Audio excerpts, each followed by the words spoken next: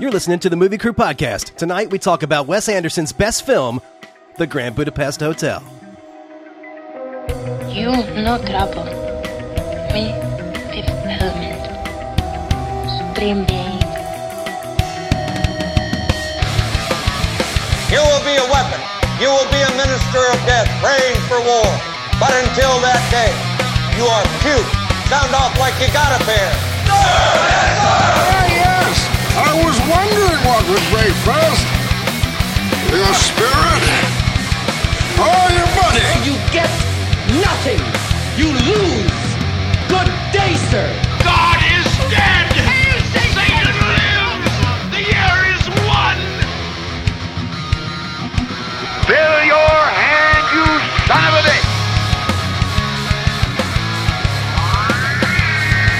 The city is headed for a disaster of biblical proportion. What do you mean, biblical? What he means is Old Testament, Mr. Mayor. Real wrath of God type stuff. Fire and brimstone coming down from the skies. Rivers and seas boiling. 40 years of darkness, earthquakes, volcanoes, the dead rising from the grave. Human sacrifice, dogs and cats living together. Mass hysteria. Wouldst thou like to live deliciously?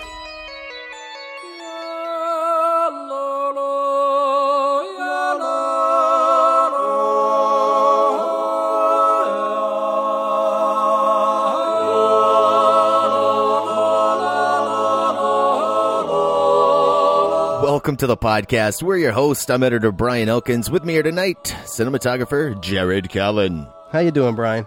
I'm swell. Feeling a little quirky. Oh, yeah, you're looking a little quirky. You're kind of very centered in your frame. That's right. Everything's symmetrical. Yeah. Symmetry is important. Mm-hmm. Speaking of which, we're also having with us here director of photography Mike Griggs. Oh, there's a lot of squares here, huh? Yep. Okay. Squares within squares. Shapes within shapes. We also have with us costume designer Kristen Jones. Hello. Hey. Loving the pastels, Kristen. Loving the pastels. Here we are talking the 2014 Wes Anderson, what would you say, best Wes Anderson film? The best Wes Anderson film ever. The Grand Budapest Hotel, which I guess is kind of true if you look at the box office. This is the highest grossing Wes Anderson film by a fucking huge margin. Highest grossing doesn't equal best, though. Well, I think this is to the audience dollars. I also think this is the one with the most Oscar noms, if that also helps. It doesn't. Well, we all know the Academy is rigged. This is a tough crowd. I don't know. I don't know how else to convince you guys. No, I'm with you. I said earlier today that I think this is peak Wes Anderson. It's certainly my favorite. Like Moonrise Kingdom is really close to this, but I think this is his best film. But this is best Anderson. Yeah, I was also then reminded that the Life Aquatic is peak Anderson, and I was like, that's probably true, and I can't refute that. But I've only seen it once, and it was like 15 years ago, so I need to rewatch that one and the Darjeeling Limited. It's a close number 2. Those are terrible. No, I don't like those. No. I'm talking about Life Aquatic as a close number 2 to this. Yeah, okay. What? For real? No, That's a terrible movie. I feel like this is not peak Anderson. I feel like this is when he sort of devolves into a parody of himself. I think there are moments that are absolutely wonderful, and I generally enjoy this movie, but I feel like this is when he starts to get a little... too high on his own supply? Is that what we say? I don't know. A little Tarantino, if you will. Like, really? Too much. See, I understand that, but to me, this is the one that coalesces all of the Anderson energy into ways that all actually feel like they serve the story. Like this never feels like a gimmick to me when so much of his other stuff feels like he's just trying to do the stylistic thing as for the sake of doing it. This feels like it actually lends itself for the everything being symmetrical because it's like the dude telling the story. So this is kind of how he's picturing it, to all the quirky, like he only pans when he's in the center of a room, and sometimes they'll dolly back so they can get in the center, and you'll see the character stop randomly. Like you're like, why are you stopping right there? And then they cut to the close-up and do the pan. So I don't know, all the things feel like they coalesce in this movie better than anything else that he's done. I agree with you. I think technically it's Correct, but I think watching it, it feels very off and it feels a bit cold, and that is why I don't think that he is at his best here. What feels cold about this? I was about to say, yeah, do you think that's the delivery or just the kind of sterileness of it? Ambivalence, maybe? It seems to me that there's sort of a disconnect, and in the sense of this, what he's doing with the styling of the camera and with all the symmetry and everything versus his general style. I think the acting is wonderful. I think the story is great. I think, like I said, there's so much about this movie and I do actually really enjoy it. But for me, it's like he was trying so hard to make it look exactly the way he wanted to, that he left out some of the humanity when he was filming it. It does make up for it because there's so much of it in other places, because he is still a great director, but I don't think it works human visual like feeling level. Yeah, I get that. I think you could probably accuse all of his films of that. You know, like they are, I don't know. You become detached because it's so like animated in its perfect symmetry. Well, you can't say it's style over substance because there's a lot going on. Yeah.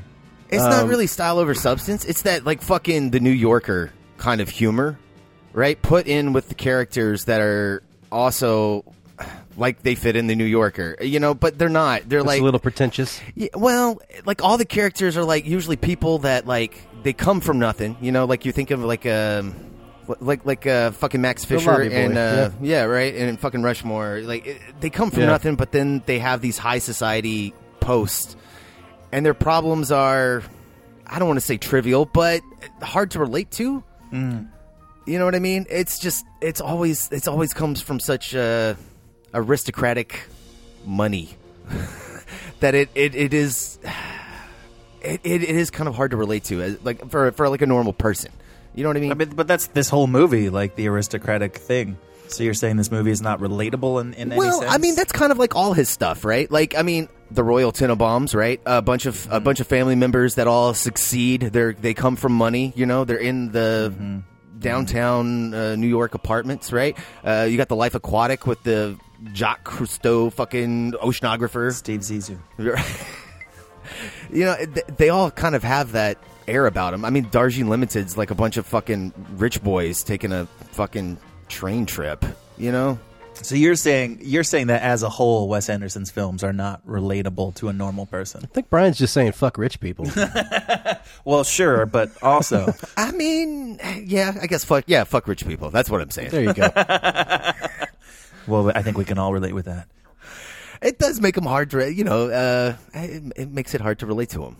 Well, the trick is to be a lobby boy and then have the dude just die. Yeah, I guess that's another thing too. Like the way, like I don't know, the emotional moments are skipped through for the joke. Like when you get like the lobby boy's wife dying, that's just like, oh yeah, she died of some sickness like fucking 2 years after this. Moving on. That's the way most death happens in this. It's just kind of like it's a side note. Oh, this thing happened. Unless it's the cat being tossed out the window. That was hardcore. Did he just throw my cat out the window? I love how the cat's like arms and legs are out, splayed out, and then they do a match cut of the guys digging out of the jail cell, but the light between their heads is in the same shape of the cat sprawled out. It's perfect little tiny match cut, and I was like, wow. That's some work right there. There are so many little details like that in this movie. Yeah. It's bonkers. Yeah. Poor kitty. I do love how Willem Dafoe spends the entire movie with fucking brass knuckles on. Was it brass knuckles? I thought it was like individual little skull rings that all look the same. Maybe it was, but they operate like brass knuckles, and he uses them like brass knuckles. And he's got his little fangs. You know, has a little bit of an underbite. Rarely ever talks. Looks amazing in every frame. Yeah, he does. Yeah. Especially that fucking jacket that he rips open to put his little flask back in it. Oh, dude. Fucking sexy ass jacket. I love it so much. I love those like processed motorcycle shots. Oh, they're so cool. Yeah. Feels good. There's a lot of kitschy camera things in this that are, they feel more than just forgivable. They feel like the style that is lending itself to how this is kind of an animated movie with real people, but still has a sense of heart and warmth to it. It feels simple, but it's very highly executed. Yeah.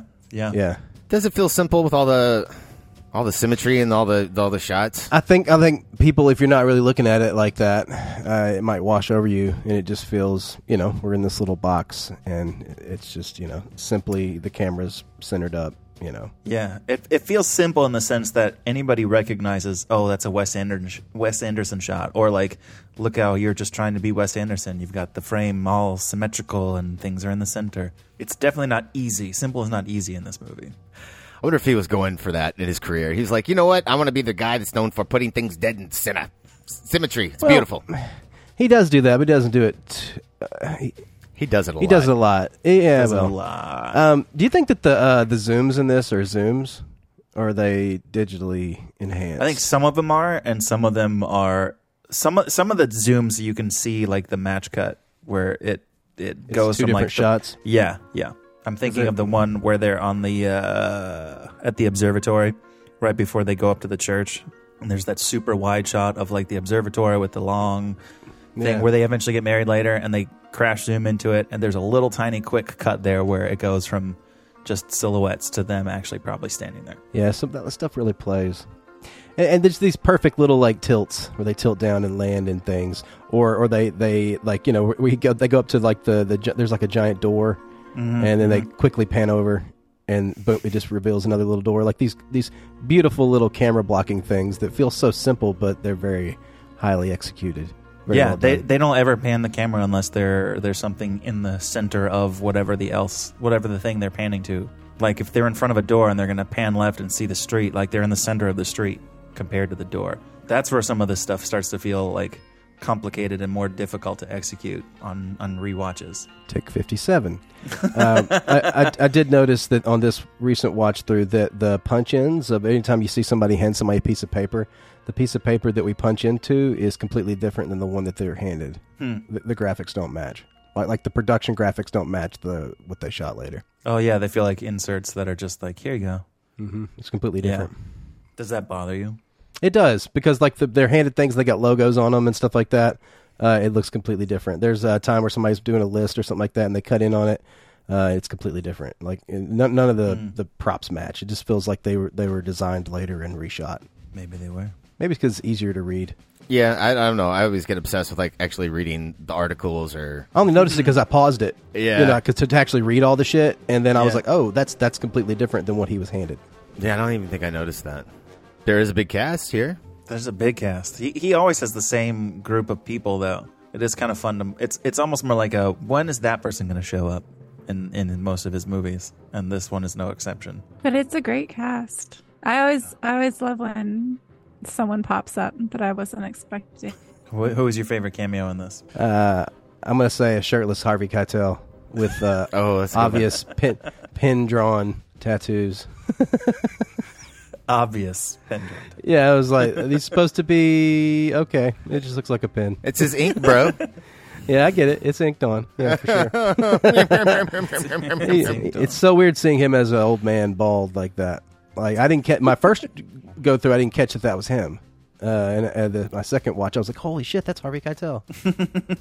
The bald cap line bothers the fuck out of me. What's the bald cap line? You can see the line where his bald cap. Oh, is. I thought you meant that. I thought you meant there was a piece of dialogue that was like, we're wearing a bald cap. Oh no, they should have added it in there. Did you guys catch Tilda Swinton? She's fucking fantastic, man. That's insane, right? No, her makeup is great. That is some great makeup. If they can do that for this, why didn't they do that for the fucking 3.5 hour long epic that Scorsese did? Like, why use all the digital things? I'm just kidding. That's the opposite direction.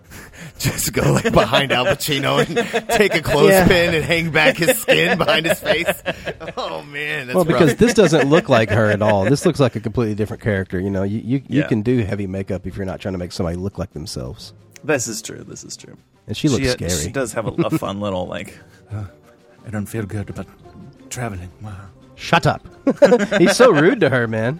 Like, it's not that I don't like them; it's that I'm physically repulsed by them. Yeah, man, he's such a dick to her. What? No, that was the only dick thing he really did. No bullshit. Like said, like they're sitting in the elevator, and then she starts talking. He goes, "Shut up." Well, it's because he wants to continue his poem. I'm talking. She's interrupting the art, bro. No, like she needs that from him. Like nobody else treats her as like an authentic person. Everybody else probably, tiptoes around her, and so maybe that's why she likes him and then wants to give everything to him. I just think he's playing that game on all the old women. Oh, 100%, absolutely. I mean, he may actually have some feelings for her, maybe, but yeah, he's just throwing his rod out there trying to get as many. Well, he sleeps with all his friends. And hopefully they leave me shit in their will. She was dynamite in the sack. She was 80 years old. 84. Older. I like the prime cuts of meat. When you get older, you don't have the options. They have more flavor, you see. Okay. So I guess we are doing flashback month here. This is the only movie I think we've done that starts with a flashback and then another flashback within that flashback. Lots of flashbacks. Is like some Inception levels of flashbacks. It doesn't start. It starts with a girl going up to a statue and she reads. She reads a book. Yeah, and she's reading the book, and so is that considered a flashback if the narrator? Yes, this entire movie is bookended with a flashback of her reading it. Yeah, and Tom Wilkerson he starts narrating, and then we flash back to his younger self. Yeah, right. So then that's our first flashback, and then he meets F. Murray Abraham, and then we go back to F. Murray Abraham's younger self. We have another Inception. Yeah, exactly. But no, I wasn't referring to the child reading the book, which I'm not 100% sure why that was in there, I guess, other than to play homage to the author that inspired the movie. I thought they were trying to make a thing on, you can go through all this stuff in your life and only be remembered in the writings of a book that's lost, in time or whatever. Some kind of weird metaphor like that. It's depressing. I don't know if that's what the goal was. Just some random kid, no one else knows. Just some random kid reading some random book on a park bench one day. Well, no, she goes up to that statue of the author, right? And it's got all those pins on it. It's room keys. Yeah, from that's different what it hotels. is. Yeah. That's cool. But the statue is supposed to be of the author that wrote the book, right? The author of the book, yeah. Jude Law's character. Yeah. I like the way he narrates his whole section. Like it's pretty great. What, Jude Law? Yeah. Mostly it's the writing, but just his line delivery when he's, talking about like Monsieur Jean and his attention was suddenly grabbed, but it failed to contain his attention or whatever. And then he goes up in the elevator. Like there's just some really good like story beats that he just delivers the lines perfectly for, and it's just really fun. What do you guys think Wes Anderson, speaking of Jude Law here, why do you think Wes Anderson's obsessed with mustaches in this movie?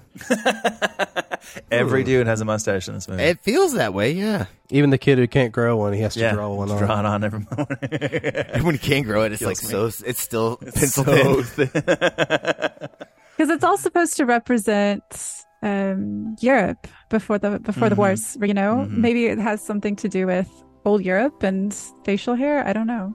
Bill Murray's got I think he may have the best mustache. Oh, it goes all the way out, like Yeah, man, it's fucking epic. Such a random small cameo. Yeah, it was nice seeing him pop up again, though. I thought we were just going to see him at the hotel lobby answering the phone. Yeah, and that was just going to be it. So, having him be the one in the car. Yeah, that was nice. It's a nice touch. Yeah, and then showing what was this society called? Cross Keys? Is that what it was? Cross Keys Society. Yeah, having them all there at the marriage for the Lolly Boy. Yeah, that was sweet. Yeah, I don't think I recognized all of them the first couple of times I saw it, but watching it again today, I was like, oh yeah, that is all. Fucking Fisher Stevens, just like I was about to say. I actually saw Fisher Stevens. I was like, I'm standing beside myself. He didn't play the Indian one. For once. Yeah. Oh, Johnny Five is alive. Johnny's in the tunnel with Oscar. Sorry. That's the second one. Oh, Jared. We know. Us locals kick your ass. Locals kick your face. Your face. Us locals kick your balls into outer space. Yeah, anyways. Love Short Circuit. Oh, movies that could only be made in the 80s. Or, well, at least be successful in the 80s. I don't know. Wall-E did pretty well, bro. Yeah, but, like, nobody's, like, beating down anyone's door to make Short Circuit the remake. Dude, I'm telling you, we could do Short Circuit 3 where Johnny Five comes back and he gets reprogrammed and he goes and fights the fucking, like, the Taliban and ISIS and shit. What? Johnny Five is going to take down terrorism with love. Oh, my God. Well, he did have a laser on his back, you know. Yeah. Oh, no, wait. It was like a MacGyver box in the second one, wasn't it? Bad humans. Oh, my God. Oh. Thank you, Wes Anderson, for casting Fisher Stevens. Fisher Stevens, yeah. Give that man some work. For real.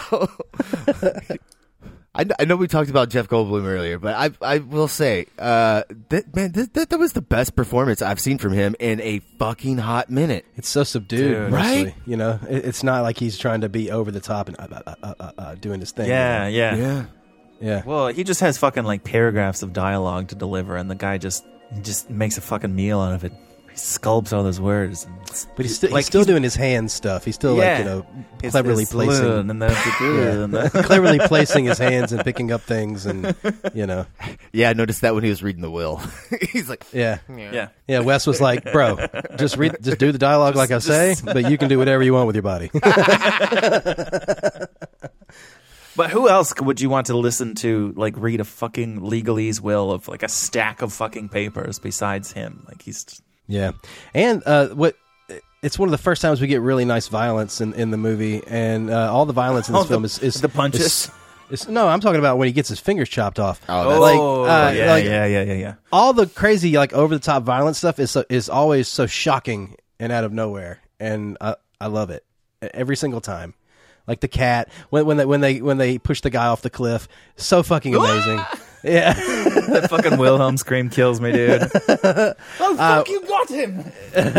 when they're inside the hotel and they start just shooting, and then we're like below them and we tilt up and it's just you're like, what the fuck? Like everybody's shooting at their own people. It's amazing. It's all so shocking, and it just feels like the movie's so like paced and felt so planned out that when things like that happen, it's like, oh fuck, you know, it's a little jarring, and it's actually it's amusing. It makes you giggle.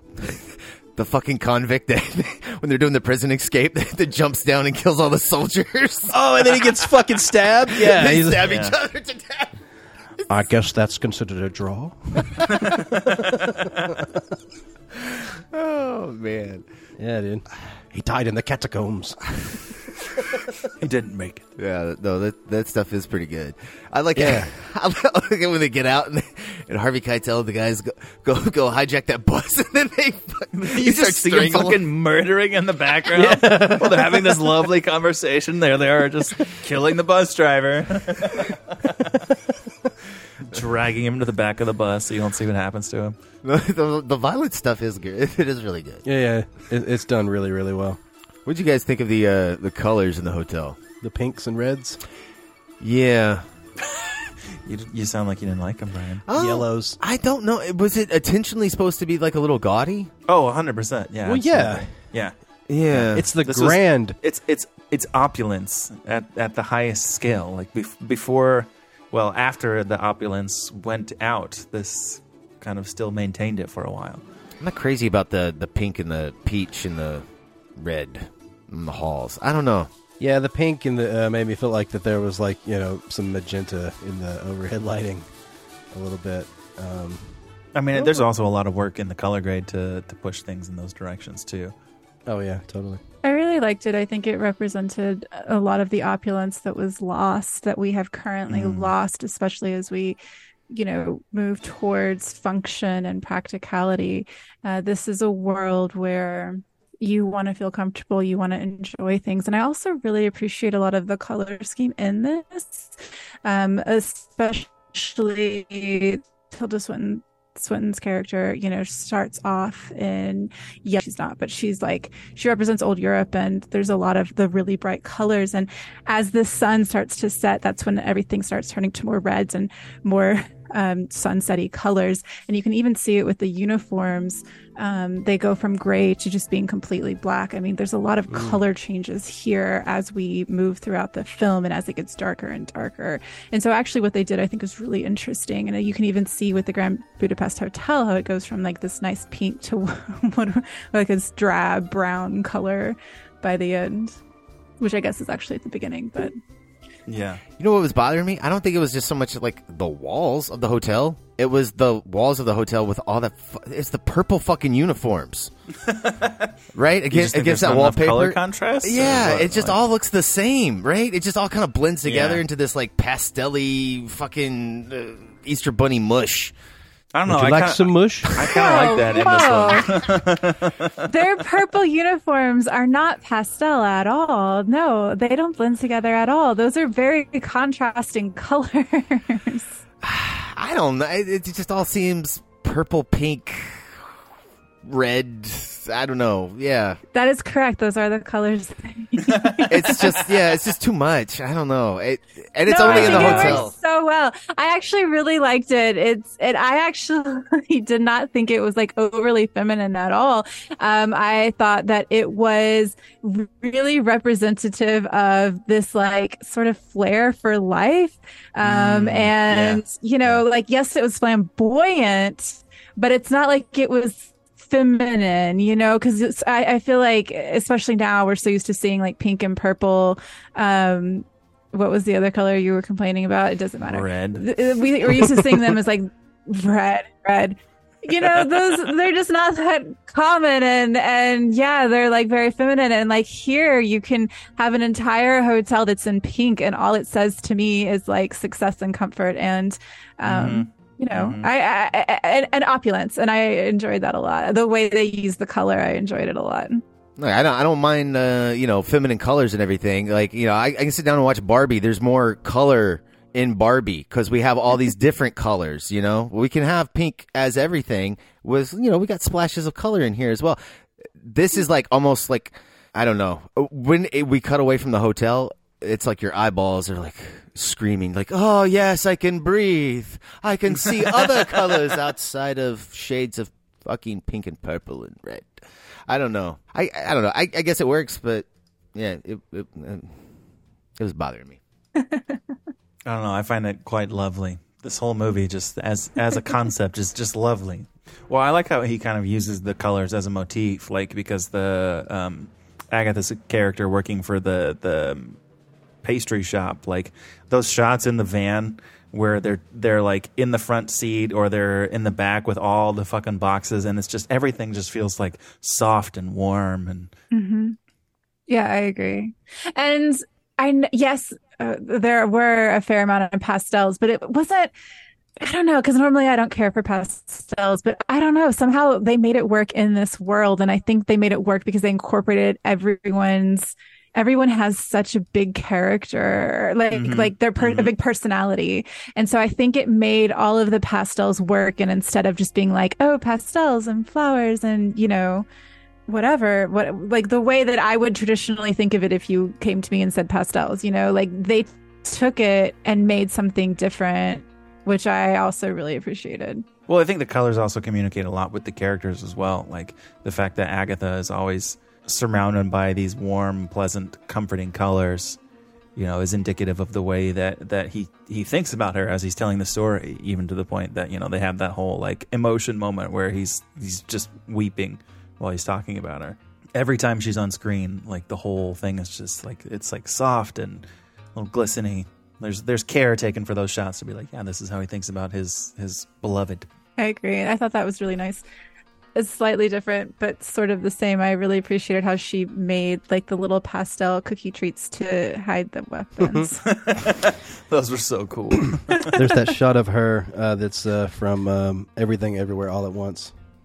Did you guys notice that? Oh, yeah, her close-up. Her close-up, and then everything's spinning behind her head. Oh, yeah. Exactly the same thing. I was like, oh, weird. While they were on the carousel? Yeah. This was also nominated for Best Picture. Yeah, maybe we just need to have a close-up like that in your movie.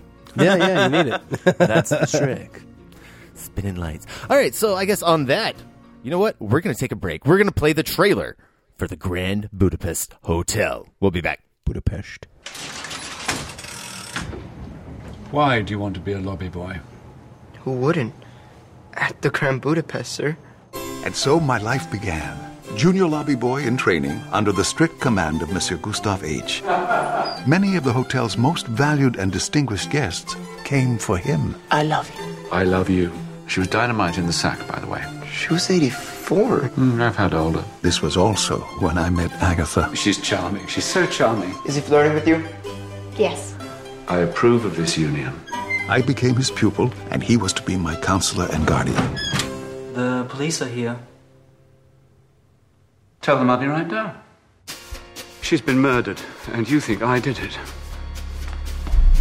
Hey! Stop! You're looking so well, darling. You really are. I don't know what sort of cream they've put on you down at the morgue, but I want some. This is Madame D's last will and testament. To Monsieur Gustave H. I bequeath a painting known as Boy with Apple. Wow. What? Who's Gustave H? I'm afraid that's me, darling. If I learn you ever once laid a finger on my mother's body, living or dead... I go to bed with all my friends.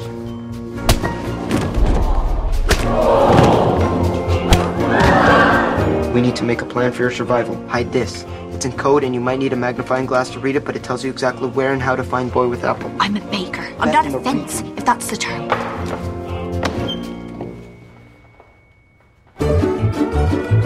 I want roadblocks at every junction for 50 kilometers. I want rail blocks at every train station for 100 kilometers. Get in! I want 50 men and 10 bloodhounds ready in 5 minutes.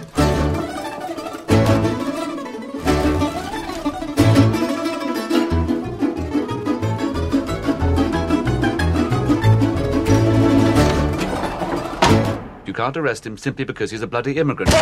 Take your hands off my lobby boy!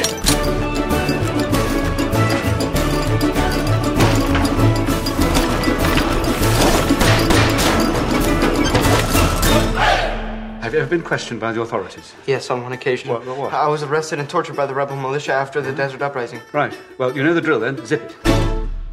Welcome back. That was the trailer for Wes Anderson's The Grand Budapest Hotel. Budapest. Whatever. Tomato, tomato. Don't come at me like that, bro. Tomato, potato, tomato. Good trailer. Yeah. Made me laugh in the trailer, so. Yeah. And fun and vibes and tone. All right, okay. This movie would not work without fucking Ralph Fiennes. 100%. That's why this part was written for him. Correct. He is so fucking good. So good, man. Perfect deliveries. Perfect. Especially when he cusses. Yeah. It's so funny. Yeah, fuck it. There are elements in this world that are worth upholding for the society of... fuck it. I like when he talks about getting into the fight inside jail. Can't be a candy ass. Can't be a candy ass. You've got to show them from day one that you mean business. But actually, we're good friends now. He's a lovely man. Oh my god, that's perfect.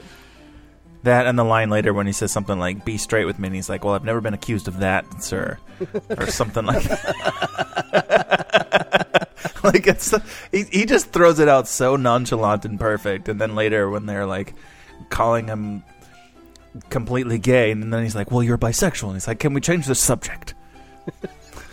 Damn, and now that you've said that, I think Adrian Brody's the only one that doesn't really work in the movie. Wow. Really? He's supposed to be over the top and like henchman. No, he's not the henchman. He's the big villain. I mean, yeah. Henchman as the main antagonist? William Dafoe's the henchman. Yeah, he is the henchman.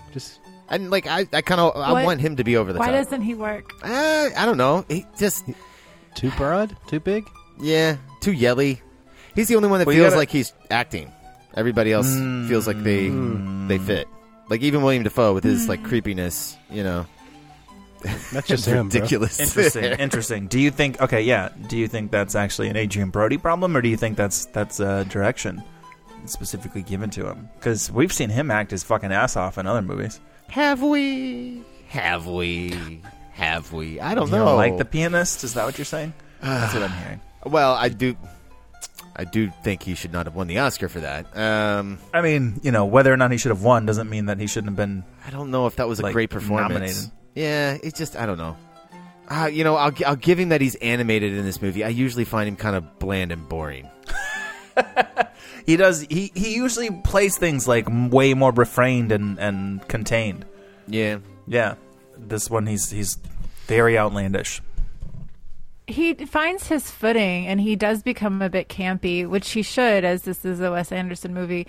But I think there are a couple of moments where he's just so serious, and yes, he is acting, and this is his character, and that's what doesn't work. But I think he does eventually find the character. Do you think the moments when he's more grounded doesn't work? Yeah, like when he's stalking Agatha at the end, it's so ridiculous, and I think that works. It's a ridiculous movie, but when he's upset, like at his mother's funeral, I don't care. Like that's, I don't think that. It's not that he's doing a bad job. It's just that that's not the movie that we're watching. He missed that memo. Yeah, he does click when he notices like the painting's gone. Yeah. He does get better. That works. He does get better at that moment. Exactly. Yeah. I think he plays it too serious, and that's why he doesn't work at the beginning. That's when he was channeling his Predators character. So this is what I'm talking about. Like, do we like Adrian Brody? I don't know. I don't know. Yeah. I mean, he was pretty great in The Village. Oh, Mike's a spicy meatball. Look at that. He's great in The Village. Bad color. It's the Roger Deakins shot movie that he never talks about. He shoot that? Yeah. Yeah, that's why it looks good. But then later when he does his podcast and he's like, I've worked with some directors, I will not talk about who they are. And they're really difficult. Like, Mr. Deakins, we have seen your filmography. We know who you're talking about. Oh, no, you don't want to watch it. It's just like a waste of like really fucking good actors. And then Ron Howard's fucking kid is the only one that has anything to do in the movie. Yep. Watch William Hurt and Sigourney Weaver say stupid lines like, we're going to speak about those that we shall not speak of. Well, then why the fuck are you talking about them? He who must not be named. We got Voldemorts. They're all running out in the woods. Yeah, man, Voldemort kicks ass in this movie, though. Does he kick ass? I don't know. I guess he does. Apparently, he got into a really good fucking fight in prison, and then he took up for fucking Zero in the train that first time. Well, the last time he gets himself killed doing it. So he's don't touch my lummy boy. I do love those shots. The first time that they get accosted by the military police and shove them against the sides of the wall, and they have those little like matching shots against the side of the car. With their little busted noses. Yeah. What would you guys think of the aspect ratio changes? Honestly, I kind of love them, and I wouldn't expect to normally. And I think even when the movie came out, I was a little bit like, "Well, that's cheesy, that's dumb, whatever." But like, I don't know. I've seen this movie 4 or 5 times, and I find it endearing. I find it lovely. I think they are used to their fullest extent for all the reasons in the time periods. They feel earned, is I think the way I'm looking to describe it. What about the black and white scene at the end when it flips in? It goes 4:3, but it's black and white. I wonder what that's about. Is that just because we're getting to death?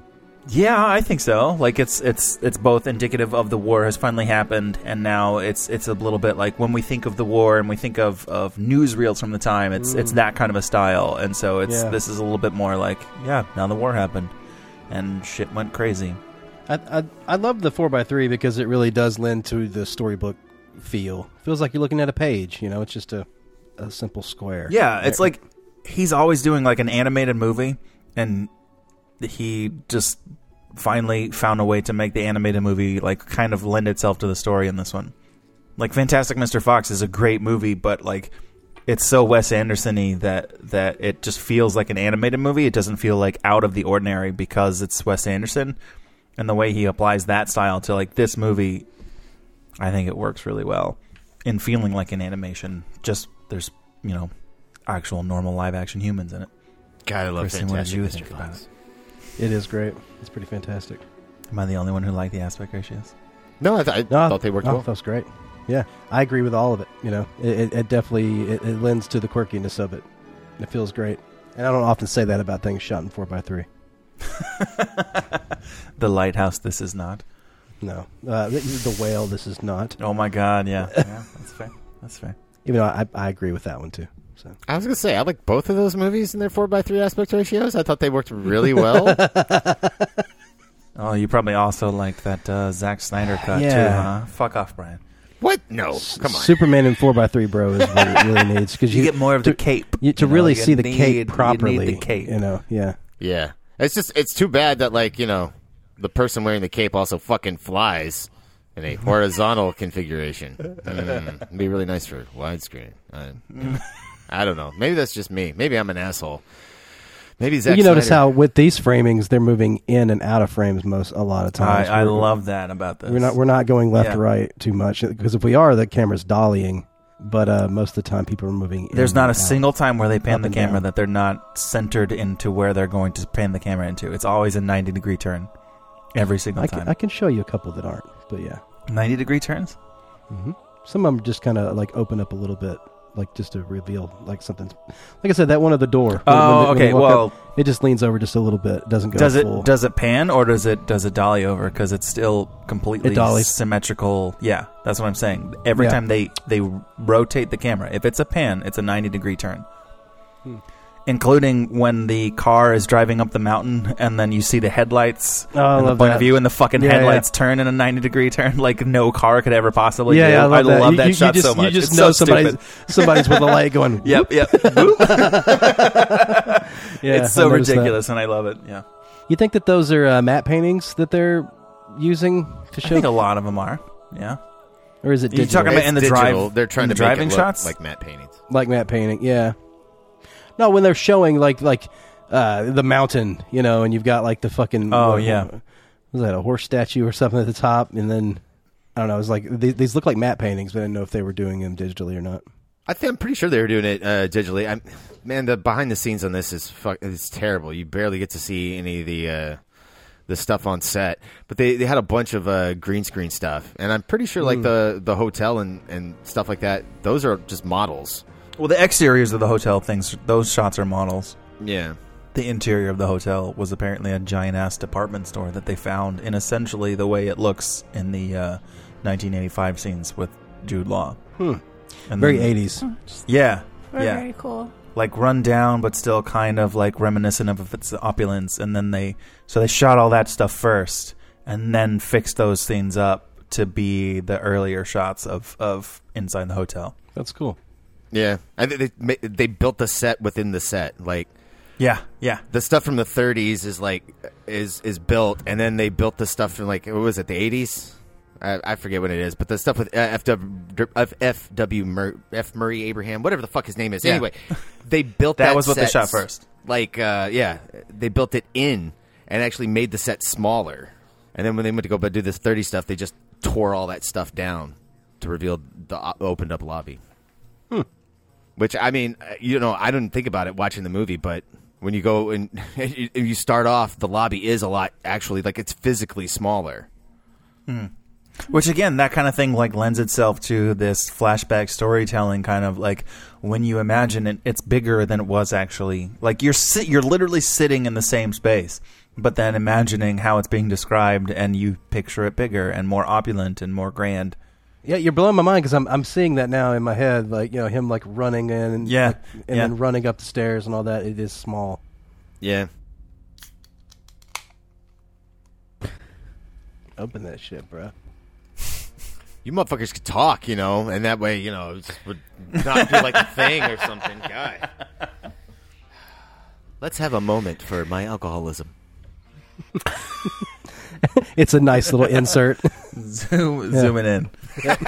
That's right. It's got to be symmetrical, too. There it is. There it is. God, I should have taken more notes on this because I got nothing to fucking talk about. Man. It's a hard movie to talk about, man. Why is it that like the movies that are just pleasant to sit and watch like don't have much conversation afterwards? You're like, that was a nice experience. That was a heartwarming journey. The end. Big gulps, huh? Well, see you later. God, I love Mexico now. No. Girl's random Mexico. That just odd. Your birthmark on your face is Mexico. Yeah, no, okay, so I was watching, when I first rewatched it, because I hadn't seen it in several years, I was like, the birthmark looks exactly like Mexico. That's really interesting. And then he has the mention later where he's the birthmark shaped like Mexico, and I was like, oh, okay, so I wasn't just like, cool, all right, got it, okay. It's just a quirky thing. It's fun. Yeah. I did see some reviewer at the time that was complaining like, oh, yeah, well, you know, because she's with this immigrant guy, she has to be disfigured, so you have to put a birthmark on her face. She can't be a regular girl. I was just like, what? I don't know. I think you're reading something into that. No regular girls would want to go out with immigrants? Is that the implication of this? It did make me think, though, why is the birthmark on her face? Why is that not put it somewhere else? Yeah, why is that there? Like, what is that like, there? Why have a birthmark at all? Yeah, really? right, yeah. Because it's quirky. Is it? I guess it is. Man. What do you think it says about her character, Brian? I don't know. That's why I'm asking. She doesn't let her hold her back, man. She doesn't even acknowledge it. She just does her thing. She's overcome things in life. I can't. It does seem like that there's something there that I was waiting for them to sort of reference that, or for there to be some point to it, to have if the actress had a birthmark and that was it, then fine, whatever. But to put a birthmark in the shape of a country on someone's face and just not acknowledge it, I thought that was interesting. But okay, but I don't know. So the whole movie, right, is based on the book is based on the fall of Europe, right? Is Mexico somehow involved in this? I mean, do I not know my history? Is it obvious? I don't think that's part of it. The movie itself is based on the writings of some actual person who was a real author, and I can't remember his name now. But like, it was at the end of the movie, yeah. Yeah. Yes. No. I forget the name of the book, but it is about the fall of Europe before the war. Yes. I do really love the score. The score is really fun. It's like, yeah, and there's some interesting like European instrumentation, like with, I don't know, it's kind of like a harpsichord, but it's more like a stringed instrument being played, like guitar-ish style thing that is recurring that I like a lot. Yeah, it reminded me a lot of the Amelie soundtrack. Just less upbeat. Yeah, not quite as positive, not pleasant as catchy. Catchy. Yeah, there you go. Yeah, that's it. Yeah. But yeah, I'm super glad that won an Oscar, because that score is really, really good. Oh, and I did think it was crazy too. We were talking last week about Gone Girl. That was released in 2014. David Fincher's highest-grossing movie. This is Wes Anderson's highest-grossing movie, also 2014. What the fuck? Almost like multiple movies can be good at the same time. That's crazy. I think people were just bored in 2014, and they all went to the theaters. Oh, you're right. I did. That's true. I actually went to the theaters a lot. Yeah. This was the summer of Godzilla, so I can't tell you how many times I saw that in theaters. That's pretty much all I saw all summer. I saw Which Godzilla? Like Matthew Broderick Godzilla? What? No, that was 1999, Jared. 2014. Oh, well, excuse me. I don't know my dates on the one with Breaking Bad guy. What's his name? Brian. Oh yeah, Cranston. Bryan Cranston was in that one. Yeah, that was a good one. And Kick-Ass. Yeah, that was a year. Yeah. How did this one do in the box office? It did. 60 million. Fucking phenomenal. Well, yeah, in the United States, but it had a budget of 25, made $174 fucking million. Which put that in perspective. Off a budget of 25? Yeah, right. So damn. That's the worldwide gross, but that's more than double any other fucking goddamn Wes Anderson movie. More than double. Really? Yeah, most of his movies peak out with like a worldwide total of like 60 million total. Which is a lot of money in an objective standpoint, but as a movie, it makes sense that people are like, "Oh yeah, he's the indie darling." But there was a lot of hype around this movie. I remember so many like different articles and like behind the scenes and so much stuff about like I think maybe that was why like I was so excited for this film because of how hyped it was that when I actually saw it I was like, oh yeah, it's okay. So the marketing overhyped it for you? Yes, definitely. I just think that's how Wes Anderson movies are. No, I actually really overhyped. Like Fuck you, Darren. God damn it! Just everybody needs a contrarian. Okay. No, he has kind of sucked after this. He does. Yeah. I'll give you that. Yeah, that's why I feel like this is peak Anderson, where he finally found the way to make the formula coalesce, and after this, that's when he started smelling his own farts. Like, did anybody even see Asteroid City? No. Oh, I have not seen it yet. I've heard better things, but better things compared to the last one that was just so fucking boring. What was that? French Connection? Dispatch Connection. Jesus Christ. Yeah. I'm sorry, French Connection. I apologize from the bottom of my heart. The French Dispatch wishes it was you. You didn't like all those cool dolly shots, bro? Of the French Connection? Jesus Christ. Yes. Dispatch. The Dispatch. William freaking is rolling over his fresh grave right now. He's like, you son of a bitch. Oh my God. Clearly, I'd rather watch that. The French Dispatch was boring as shit, and none of it felt like it worked together, and it was just a bunch of random weird, like, vignettes shoved together. Yeah, I had a really hard time getting into that. Yeah. Same with Isle of Dogs. Didn't care much for that one either. Kind of also same, yeah.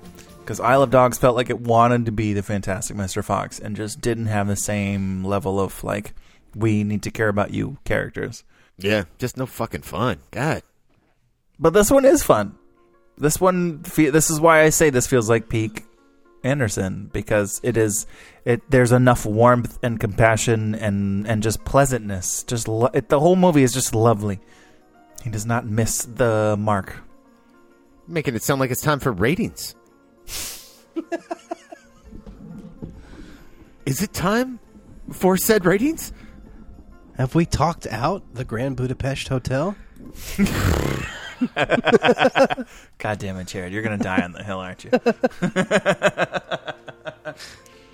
Man, the only other note I have in my notes is like, what's up with all the Bond motherfuckers in this movie? The Bond? What do you mean? Well, you got James Ray Bond, peoples. Yeah, you got Ray Fiennes, right? He was the new M. He becomes M. We have Léa Seydoux, Bond girl from the last two Bond films.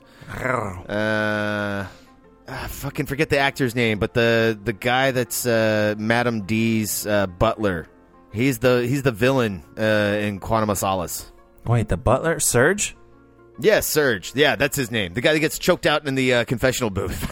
Oh, fuck. That's right. I forgot he was in that movie. Holy shit. I was like, why does he seem so familiar? Because he's bald in this one, right? That's why he looks different, right? No, he's just got slicked back hair. Yeah. Is he slicked back? Okay.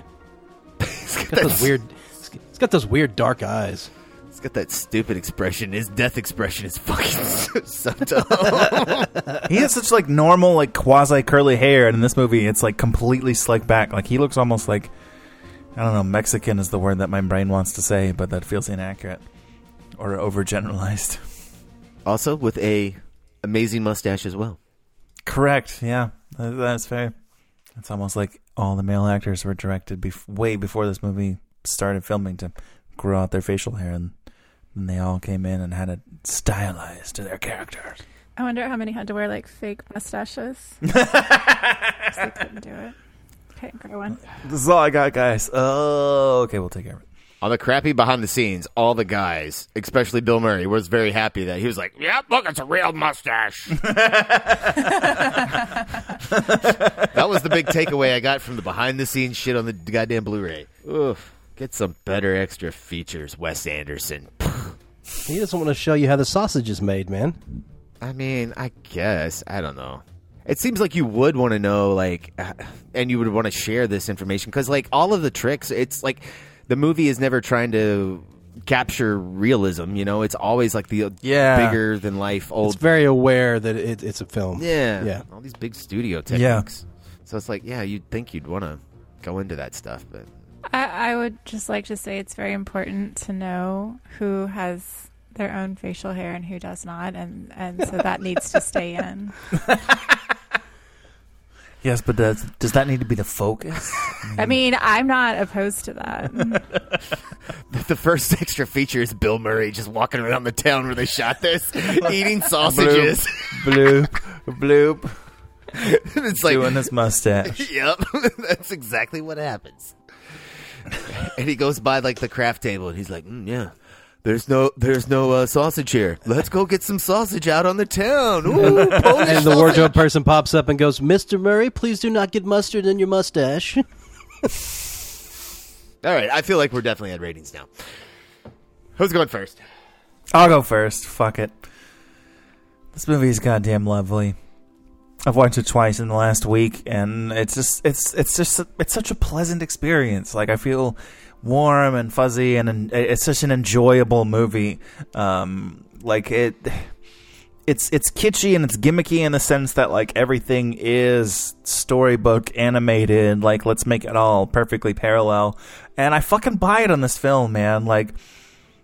So quickly am I in like how perfect are you going to make all of these picturesque blocking moments and the camera moves and all of the things are going to be so pretty and so like you could pause on every frame and just kind of study it like it's a painting.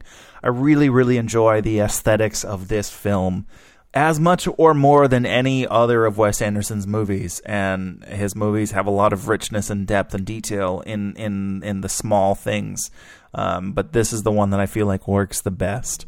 All of the ways that Wes Anderson wants to be kind of quirky and weird and fun, I think all of it came together in this movie, and I don't know if it's just the way the script worked out or the story or how he decides to use these 3 main different timelines. That's actually really 5 different flashbacks, and man, I don't know how else to say it except it fucking works. I love all of the character actors in this movie. I love all of the ways that there's just like these people that have done some big things, and they're here for like I'm going to answer the phone and then tell someone to like take over. That's like a 4-minute montage, just like 5 different hotels. Take over. I gotta go do this thing. I fucking love it, man. The parts where this movie kind of starts to bog down under its own weight, I think, is while Ralph Fiennes is in the prison system. Some of that starts to get a little bit old after we've seen a little bit of it. But maybe maybe I just feel that because I've watched it twice in the last week, and that's the part where it's a little bit less.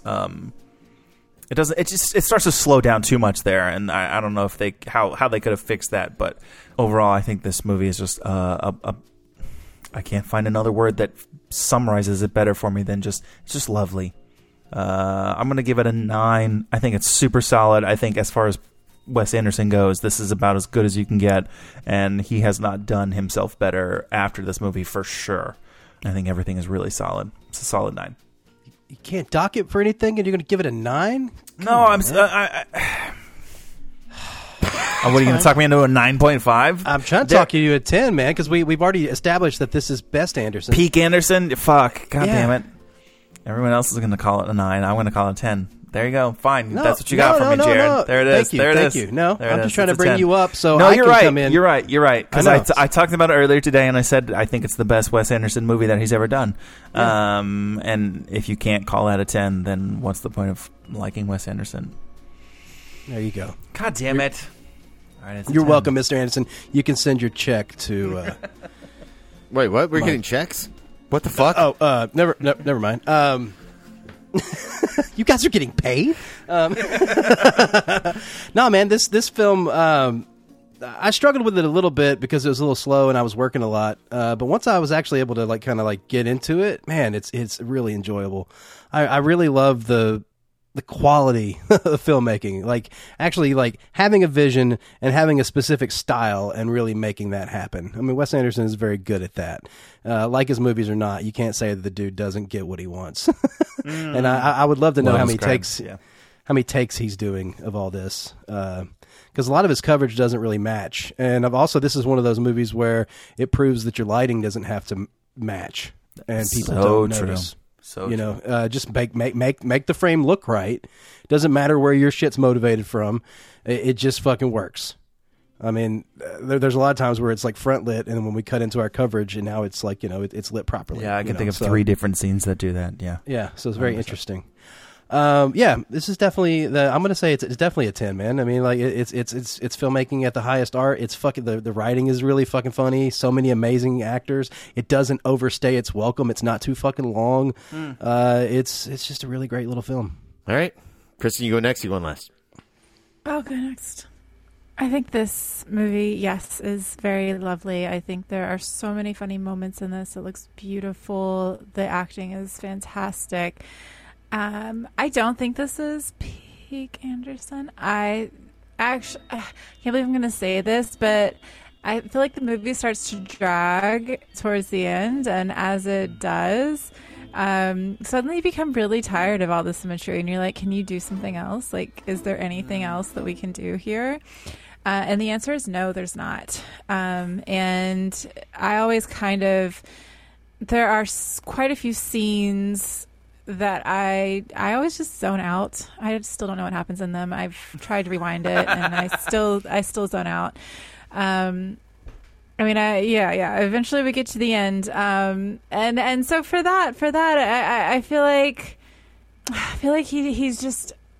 I don't want to say he's trying too hard, but he's like, no, this is what it's like he thinks this is what he wants to do, and so no one can be like, yo, like let's like ease up on this just a touch. I think this is the point in his career where he stops listening to other people who maybe have some ideas. I don't know, and I say all of this with love because I do love Wes Anderson. I do love this movie. There's so much good here. I love so much of it. Anyway, I'm going to give it an 8.5 because of the boring parts. Wow. Yeah, I don't know. You got to give the movie a 10. It's got its flaws here and there, but I don't think the flaws really fucking... They don't stand out. They don't really take away anything from it. And I don't know. Guys, this movie's like at 90 minutes. I thought it fucking... For all the story it told, I thought it just flew by. You know, sometimes you don't even have enough time to like study some of the shots or look at all the stuff. Everything's just, I feel like it just goes by so quick. And then we slow down and we live in some scenes.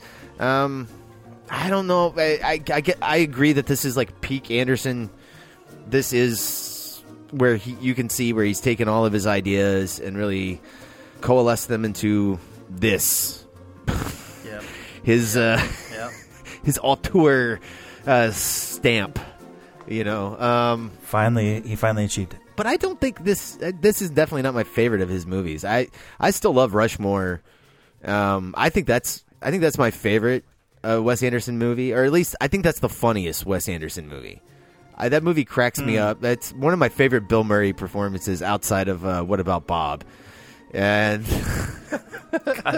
I love that one. I know that's some people hate that movie. They're like, "How do you fucking like that?" I fucking hate that movie. I fucking love it. Fucking okay. Like, we want to talk about great comedy fucking directors. Let's talk about fucking Frank Oz. What a badass that motherfucker was. That's fair. That's fair.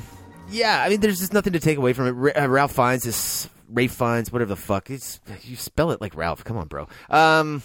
Yeah, he's so good. You know, he just makes everything in the movie work. All the characters, supporting actors, with the exception of maybe Adrian Brody in the beginning, are perfect. Music is wonderful. Production design is wonderful. Man, makeup is great. Maybe, you know what? The makeup's great on Tilda Swinton. I don't know about the rest of it. You know, I think maybe it's like purposely done like bad though to be funny. I don't know. Maybe that's just Harvey Keitel. I don't know. You know, still, it's a 10. It works really well. Very enjoyable. Typically stylish but deceptively thoughtful, the Grand Budapest Hotel finds Wes Anderson once again using ornate visual environments to explore deeply emotional ideas. Rotten Tomatoes certifies the Grand Budapest Hotel fresh with a 92% tomato meter and an 86% audience score. Jared, can you say all of that again? Because I stopped listening every time you said Budapest. Typically stylish, but deceptively thought.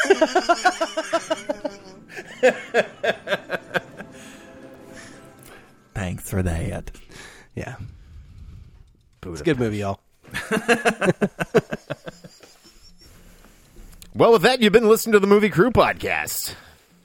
Oh, you know what? What? We got to say, like, fucking next month, Halloween. Exorcist films. Oh, my God. Let's all get excited. Oh, man. It's so crazy that I'm not going to be available for most of those. Oh, jeez. Wait a minute. Aren't you, like, the virgin that has never seen said yes! Exorcist and movie? I want to continue this trend of being Lick able me. to sleep at night. Do you know what your cunting daughter did? God. Jared, I don't know if you're convincing him. Oh, man. Yeah. You're just telling me all the reasons why I've never wanted to watch them. You're going to die It's up fine. there. It's fine. It's fine. It's fine. It's fine. Well, before we get there, audience, we're going to start with The Prestige next week to finish out Remember September. Oh, I don't think we're going to have time, man. What? Yeah. God damn it. Let's fit it in. Let's fit it in. What are you talking about? We're going to have to spill over into the next month anyways to finish out all the Exorcist films because there's so many of them. What? No, we're not. What are you talking about? We got 5 weeks in October. There's only 5 Exorcist films. It's one a week, baby. What are we talking about? This is math, guys. Wait. The Dominion and all that? Well, look, Exorcist 4, I'm pretty sure we can wrap that up. Both of those versions of that movie into one podcast. I'm not going to have a lot to say other than this is shit, this is shit, this is shit. So, well, why don't we skip it if it's shit? Well, it's worth watching. No, is it? We are completionists during Halloween. Worth Kristen, watching. Have you not been around here? Christian, I have. I'm questioning the we've status done quo. 15 movies I am in also 4 weeks questioning. before. Just thank God we're past the fucking Chucky films and The Chucky films those were those fun were for amazing. most of But them, though. and when we did all the Halloween movies, that was hard. That was hard. It's a lot. It's just a lot. It's just a lot to put those in So I guess we can do a 1 week with 2 this next time around. Right? Come on. You guys need to buckle up. All I'm hearing is that we're not watching The Prestige next week, and I'm sad about that. I'm just going to say. We'll get to it. I'm still voting for The Prestige next week, and then we can do all the Exorcist movies. We'll do it on Tuesday. Guys, The Prestige is not Halloween-y. I'm not talking about a bunch of music. It kind of is. I mean, we could... Magicians are not Halloween-y. No. Yeah, and ghosts, yeah. It's like there's magic, and then you can't be seen. No, this is like a birthday party. Like, Clones aren't ghosts. Because if we're going to do The Prestige, we should do fucking Moon as well. Moon? And then, what the fuck? How did you jump from The Prestige to Moon? I am also intrigued by this combination. Well, how does this fit together in your brain, Jared Callen? Isn't it also about, like, fucking... space? He's just associating the fact that there's multiple clones versions of and that. people not realizing that they are other people. Yeah. But that's totally different than The Prestige, so I'm going to go with Brian on this one. I don't know how we're jumping. I don't know. I got there with you, We're going to but follow it still. up with The Island and... I can't think of another clone movie off the top of my head. Clone High. Clone High. There you go. What? Is that a thing? I feel like Greg's just made that up. He's like, no. I got it. We're gonna do multiplicity. Fuck you. Fuck you. God damn it. Give me some pizza. Hey Steve. Hey Steve. She's like, I just really need to know what you're feeling. Give me some pizza. Oh my god. So with that, you've been listening to the Movie Crew Podcast. If you want to get in touch with us, you can do so by sending us an email to moviecrewpod@gmail.com. You can also follow us on Facebook, Twitter, at Movie Crew Pod. Yeah, you got stumbled over the Twitter thing. It's not called Twitter anymore. I know, whatever, man. You know what? That's fucking stupid. Brand Nobody knows what X. the fuck X is. Brand X. Now I'm never going to be able to get that out of my head, Jared. Fuck you, bro. Every time I log into to X, I'm going to be like, it gives you a grin again and again. Oh, Jared, where can the lovely audience find you? You can find me on Instagram at CheckTheGate. Griggs, where can they find you? I'm on Instagram at Griggsy Media. That's GRIGGSY Media. Hey, Kristen, where can they find you? You can find me on Instagram at Kristen Magdalene. That's Kristen with a K and an I. And you guys can find me on X at Elkins Edits. And we're going to, goddamn it, Jerry. Excellent. I'm never going to be able to think about anything else in my life. Goddamn. Every time I bring up my phone and look at that act, I'm going to laugh. All right, we're going to close out the show with track number 8, titled Daylight Express to Lutz. This is from composer Alexandre Desplat. Enjoy. The Splat. The Splat. He's so good, fuck off.